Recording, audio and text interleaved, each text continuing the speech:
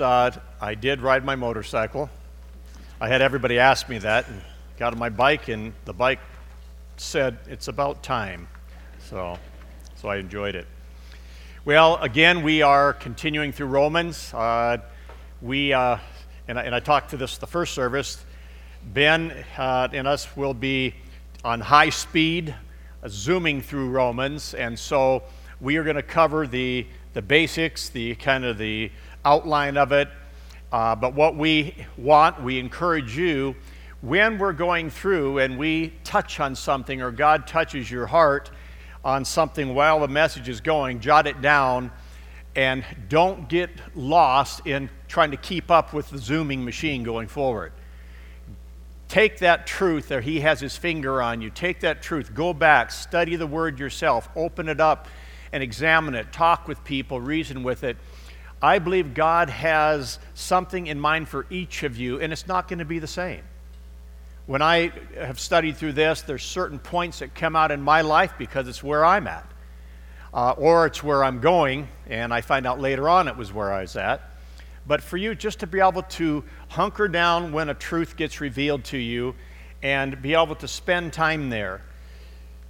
I look back in my life, and I can probably count maybe 4 or 5 times where there, in my Christian walk, which has been 48 years, I can maybe pick out 4 or 5 times that I was absolutely rocked to the core. And I can go back to those when things get shaky, that those are the things that hold me to my course in life. And so I don't want you to race through those. There'll still be lots of nuggets and lots of truth you'll go through, and it's always encouraging to hear and fellowship with people that keep you believing and keep encouraging you. But there's going to be some things that rock you, and when they do, hold on to it. They will be your stable. They will be that which supports you.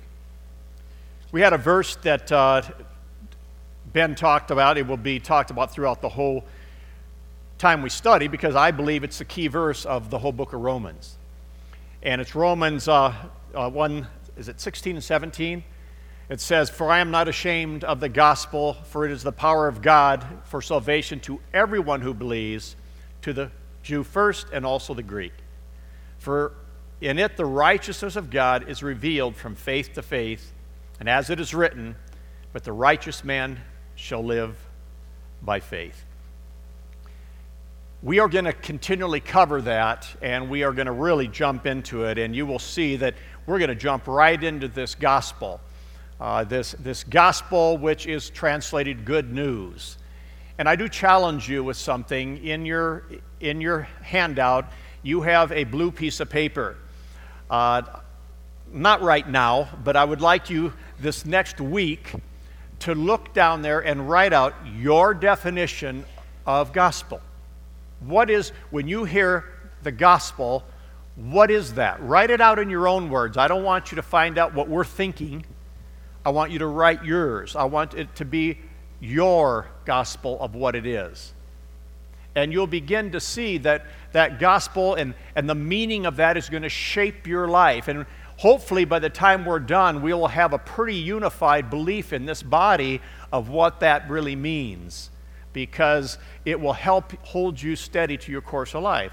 So just write it down, and if you're bold enough, you don't have to write your names on it, but if you're bold enough, put it in the little church back there where there's a little slot in it. Just drop it in there so we can get an idea of what you're thinking, what gospel is to you, and that we can go ahead and begin to kind of collectively come like Philippians 2 and be of one mind, of a sound mind, thinking the same thing. As we get going today, I didn't select it, I've been given the passage of Romans chapter 2. Yes, the entire thing. And the thing is, I think we need to understand something in order for you and me to really embrace, understand, cultivate, and let it activate in our life this gospel of good news. We have got to come bent to our knees, scraping and crawling to the ugliness of our flesh. The inability for you and me to live out this Christian life of just how distorted your flesh is. And we're not here to go ahead and put you in condemnation, but I truly believe that in people's lives that I have seen really walk on, and lives that I look at and I say, wow, I like where their life is. I envy that place. These are people that came to a complete brokenness in their life of their own flesh and the ability of their flesh to be capable of anything. And I think we have to come there to really embrace this other side. Ben left off, and I'm going to read this from a portion of Scripture.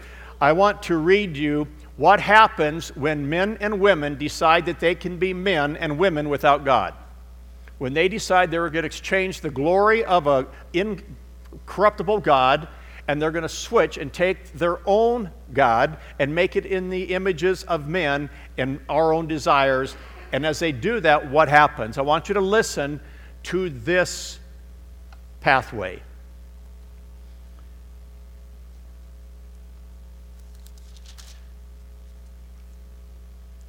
Since they didn't bother to acknowledge God, God quit bothering them and let them run loose. Then all hell broke loose. Rampant evil, grabbing, grasping, vicious backstabbing. They made life hell on earth with their envy, their wanted killing, their bickering, their cheating. Look at them. Mean-spirited, venomous, forked-tongued, God-bashers, bullies, swaggers, suffering windbags. They keep inventing new ways of wrecking lives. They ditch their parents when they get in the way. They're stupid, they're slimy, they're cruel, they're cold-blooded.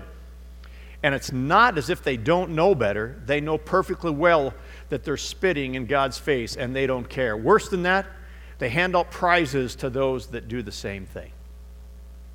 You think, oh my goodness, how wicked were they?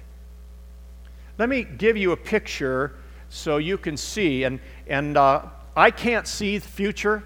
God can. He has no time limit. But God created animals, and if you ever want to just be amazed sometimes, if you can ever stop and be quiet enough, watch a geographic show on animals. Watch the incredible instinct of a bee or a salmon or birds, and sometimes you can marvel and you see, how do they know this? How do they know where to be at what time and how to go there? And the thing is, because God put inside an animal a thing called instinct, so that animals would reflect God's glory because the instinct that's in them would drive them there. It causes them to do that and reflect His glory. But man and women did not get instinct put in us. That is for the animal. God reserved for you and me something different. I think something unbelievably greater. That in time, inside man and woman, God put His Spirit, the Holy Spirit, the divine Spirit of God, to inhabit us, so that man inhabited by God will therefore then reflect the glory of God and will live out the deeds of the flesh with love and joy and peace and patience and goodness and kindness and gentleness and righteousness and self-control. But when the Spirit was not in man, when it left man at the fall, man was therefore without spirit and without instinct. The French Bible says it right when he calls man animal man. Man without the spirit and without instinct will self-destruct. And you're seeing a picture of it. We see a world of it. If you get around, you'll see this is where man is headed. And I know you can be like me at some times, and you can look at a distance and look at that and think, oh, not me. Not me. And that's what we're going to look at today. We're going to look at this. And by the way, Ben talked about this being, remember, the gospel, and the first chapter of Romans says this is God's gospel. Now, just so you understand, this whole thing, the good news, the whole picture of gospel of good news is God's. He owns it, He lives in it, and He hands it out. However, Paul, in chapter 2 and chapter 16 and two other places in the Scripture, he calls it my gospel. And here's what I want you to think about today. I want you to do what Paul did. Paul knew this gospel came from God. He even went on in Galatians 1 and 2, and he says, hey, this is pretty darn radical, and I didn't get it from people. I got it from him. He gave it to me. It's his. So anything I'm saying, go talk to him about it. But he made it his gospel. He knew it belonged to him. He knew that everything in here was pointing to him. It wasn't pointing to somebody else. And we human beings, we love when all of a sudden the holiness of God starts to get nearer to us and the reflection of his holiness shows the junk in our lives. The first reaction we get is defensive. We like to point the finger and say, look at him. I'm not as bad as he is.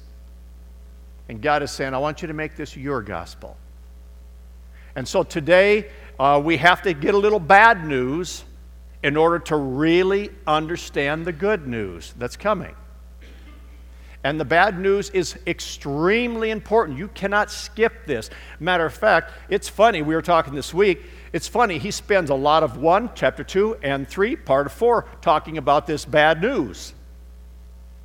You and I are sunk. God says, I looked down upon the human race, there wasn't one, not one that understood nor did what was right. You're all stupid in my sight. That's actually in the Bible. And I don't know if you know what I know. I will raise my hand and be the first one to say, I admit it. Okay.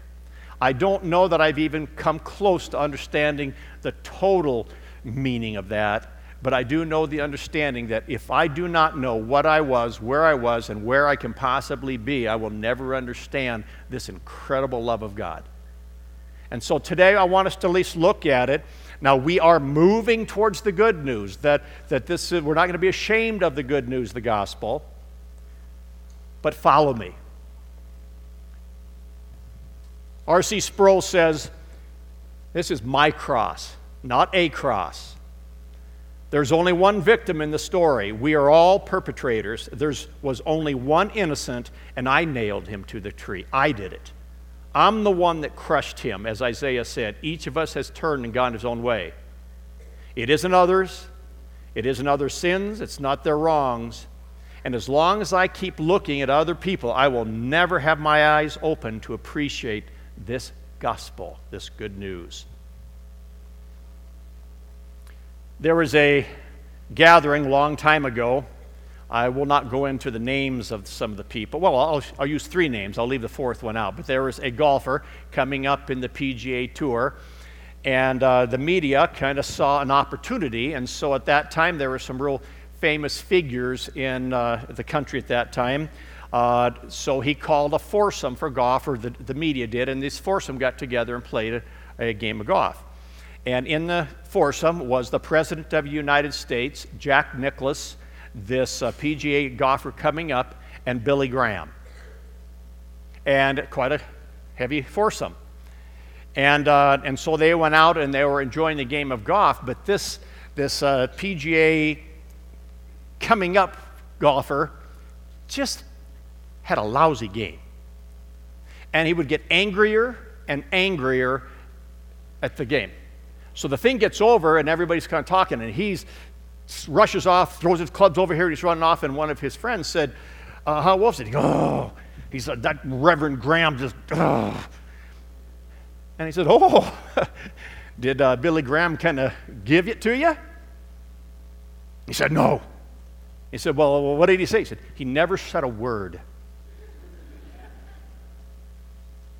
And he said, just the awareness and the holiness of this man brought out junk in his life.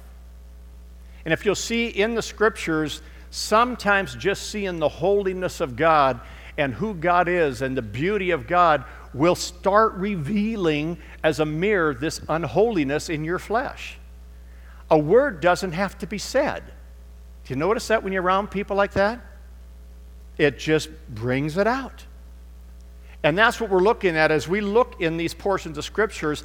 It is important we look at this beauty of God, this holiness of God, because in doing so, we will start to see our flesh and the potential of our flesh. Not just what it did, but what it can do. You see, your sins and my sins are not just those past things. 2,000 years ago, Jesus saw every single one of them. He saw all the ones you're going to do tomorrow. And in doing so, he came in with a divine cover-up. Another comment here that I thought was a neat quote, but I don't know if it's neat, but it said, we really have a futility of debate. If we stand and think we can debate with God about some of this stuff, it is futile. He will reveal the secrets of our heart. Jesus himself warned his own generation that what they did in secret, it will be manifested. All skeletons in all closets will be revealed. That's why we need to be covered, and that's what redemption is all about. It's a divine cover-up. There's nothing we need more desperately than someone who will cover us when these secrets are made manifest. Everything's going to come to light. Everything. Now, God's beauty, God's holiness, as we're going to see in a little while as we read the Scriptures, come in and step in there. But I think it's really, really important that we stop for a minute, pause for a minute, and let this gospel be my gospel to look at where am I and what I'm capable of. And in doing so, we'll realize all are guilty. And yet that goes on throughout all of the chapter 2. Greek, Jew. Religious, non-religious. Male, female. Rich, poor. Educated, uneducated. Whatever class you're in, it didn't matter. All are guilty. God has no favoritism. He says we all stand before the same thing, a holy God, and we all fall short. So none of those things will merit us by what we've done. And I think at that point we need to realize what God is doing. Now I want to tell you a story you're all familiar with. It just touched me, and this is again one of those places in my life where I was impacted. And in being impacted, it hushed me. I couldn't go on for a while. I meditated on this. But this is a story about a man named Peter, and you all know the story. But I would like you to do something if you would. Normally when we hear biblical stories or stories we've heard before, we kind of check off and we start daydreaming. I want you to do something with me. I want you to enter into the emotion of the story because we're going to go into things that you may not have heard. I want you to go ahead and see if you can somehow not only relate but feel and begin to identify with this evening. This was a black night for Peter. And remember, Peter is a paradox. He's strong, he's courageous, he's mighty, he's arrogant, he's proud, he's merciful, and sometimes showing no mercy. We can go back and forth. Guess what? He reminds me of you. And reminds me of me.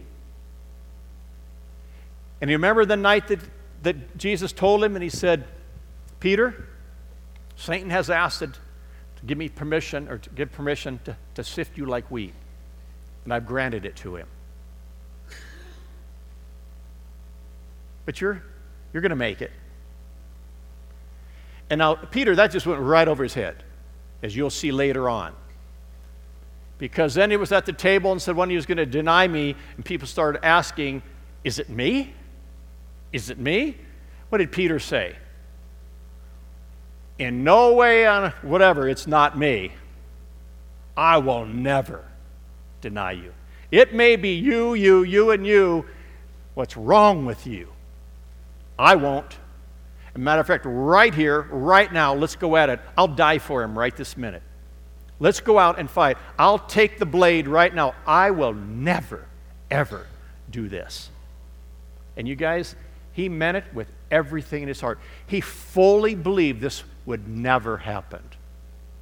Never happen. But if you remember the story, he goes on and he denies him. Not only once, but 3 times. even denies him in the place where it says that people recognize he tried to make himself cover up that he didn't belong to him by his swearing and his cursing. But there are two types of swearing that he did. One was he was swearing vulgar words, that he was cussing and swearing. But another one was I swear to God I did not know him. I swear to the Father of heaven. He asked the Father to back his lie. Can you believe this? This man that would never die? The moment he vowed would never come, the deed he said others might do, but not he. The fall he'd expected of all of them became his. Here's the crushing of a man, and he'll never be the same again from that night on. He is panting. He's sobbing. He can't catch his breath. He's crying so hard he couldn't hardly breathe. Do you notice he's absent for 3 days? He doesn't even show up at the crucifixion. What's going on possibly in the mind of this man? What goes on sometimes in the mind of us if we're really honest? Nobody will ever listen to me again. My life is over. My ministry is done. How could anybody ever have confidence in me again the rest of their life? I'm finished. I've denied the only friend I have. And I cannot rest any longer. This is where he was. And then something happened after the crucifixion. He went to the grave, and there was the resurrection. The resurrection, and in his mind, he was still thinking about what he had done. He saw, not only did this man have me walk on water, not only did this man help me heal with people, all the things he did, and I denied the only man I knew. I ran out on my best friend. The little man inside was crushed. And then something happened. There was a meeting that took place face to face. We're told a little bit about the meeting. The meeting took place a lot longer than just a little bit we're told. They were there together. Jesus and Peter came together. Now, I want you to get the picture here. Peter is seeing him for the first time face to face after this betrayal, wondering, could I at least take the crumbs from the table or something? Jesus saw him deny him 2,000 years ago. Jesus saw him deny him when he told him, you're going to fall, you're going to deny me.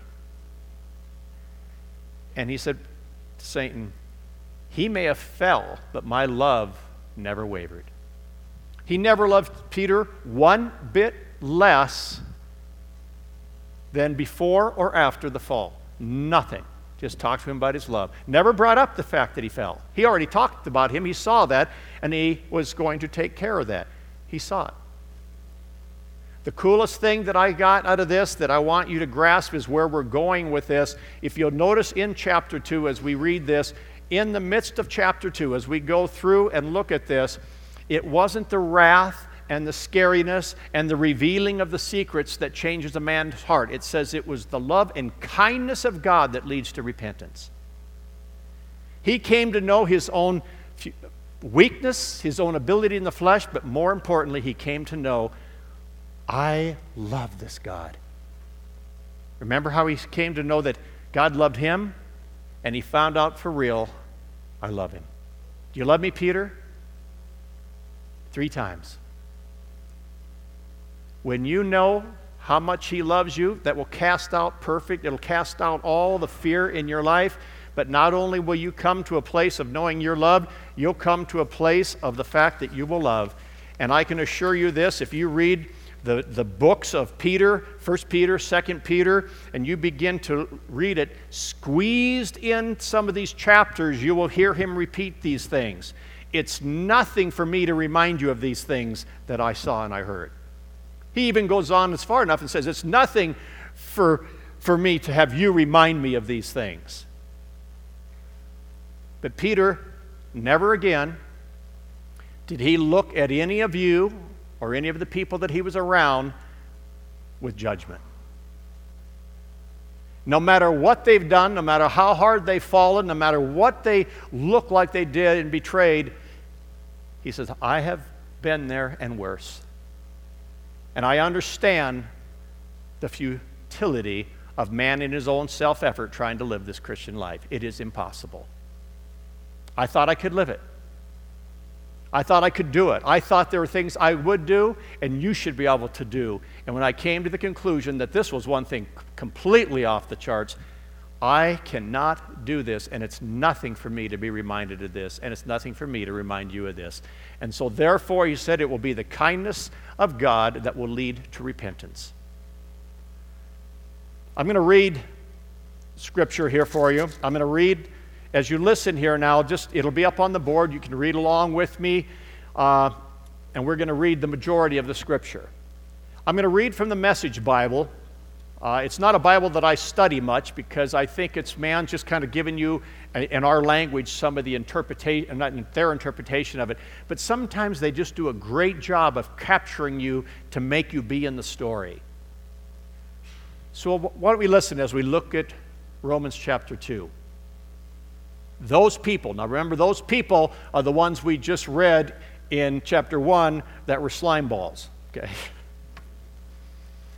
Those people are on a dark spiral downward. But if you think that leaves you on the high ground where you can point your finger at others, think again. Every time you criticize someone, you're condemning yourself. It takes one to know one. Judgmental criticism of others is a well-known way of escaping detection in your own crimes and misdemeanors. God isn't so easily diverted. He sees right through all that smoke screen and holds you to what you've done. You didn't think, did you, that just by pointing your finger at others that you'd distract God from seeing all of your misdoings and from coming down on you hard? Or did you think that because He's such a nice God, He'd let you off the hook? Better think that one over from the beginning. God's kind, but He is not soft. In kindness, He takes us firmly by the hand and leads us into a radical life change. You're not getting by with anything. Every refusal and avoidance of God adds fuel to the fire. The day is coming when it's going to blaze hot and high. God, fiery and righteous judgment. Make no mistake. In the end, you get what's coming to you. Real life for those who work on God's side, but to those who insist on getting their own way will take the path of least resistance, fire. If you go against the grain, you're going to get splinters, regardless of which neighborhood you're from, or what your parents taught you, or what schools you attended. But if you embrace the way God does things, there's wonderful payoffs. Again, without regard to where you are, from how you were brought up, from being a Jew, won't give you an automatic stamp of approval. God pays no attention to what others say or what you think about you. He makes up His own mind. If you sin without knowing what you're doing, God takes that into account. But if you sin knowing full well what you're doing, that's a different story entirely. Merely hearing God's law is a waste of your time if you're not going to do what He commands. Doing, not hearing, is what makes the difference with God. When outsiders who have never heard of God's law follow it more or less by instinct, they confirm its truth by their obedience. They show that God's law is not something alien, imposed on us from without, but it's woven into the very fabric of our creation. There's something deep within them that echoes God's yes and no, right and wrong. Their response to God's yes and no will become public knowledge on the day God makes His final decision about every man and woman. The message from God that I proclaim through Jesus Christ takes into account all these differences. Now, in closing, I want you to pay attention to where we're going to go from here. Some of the people that I know that have been through failures and have slipped, and God has reconciled them back, and they're walking in a place where Peter did, where now they're walking in a place where they really don't care what people think anymore. They care what God thinks, and that is it. And I've asked them, and I said, if you could say one thing, what you've learned from your failing or from the fall, what would you say? And the comment that they made was, God is after my heart. In there, the scripture, God said he's after your heart. He's not looking on the outward appearance of the letter, but the inward spirit. He wants the heart, not what looks good on the outside, not by all the religious stuff we do. He's after your heart. And if you will give that to him by being honest with yourself and allow him to go ahead and bring you into a place of your total inability to live this Christian life, your total inability to save yourself, and your total inability to love other people, I'll go ahead and surrender and say, I can't. I thought I could, and I never will be able to.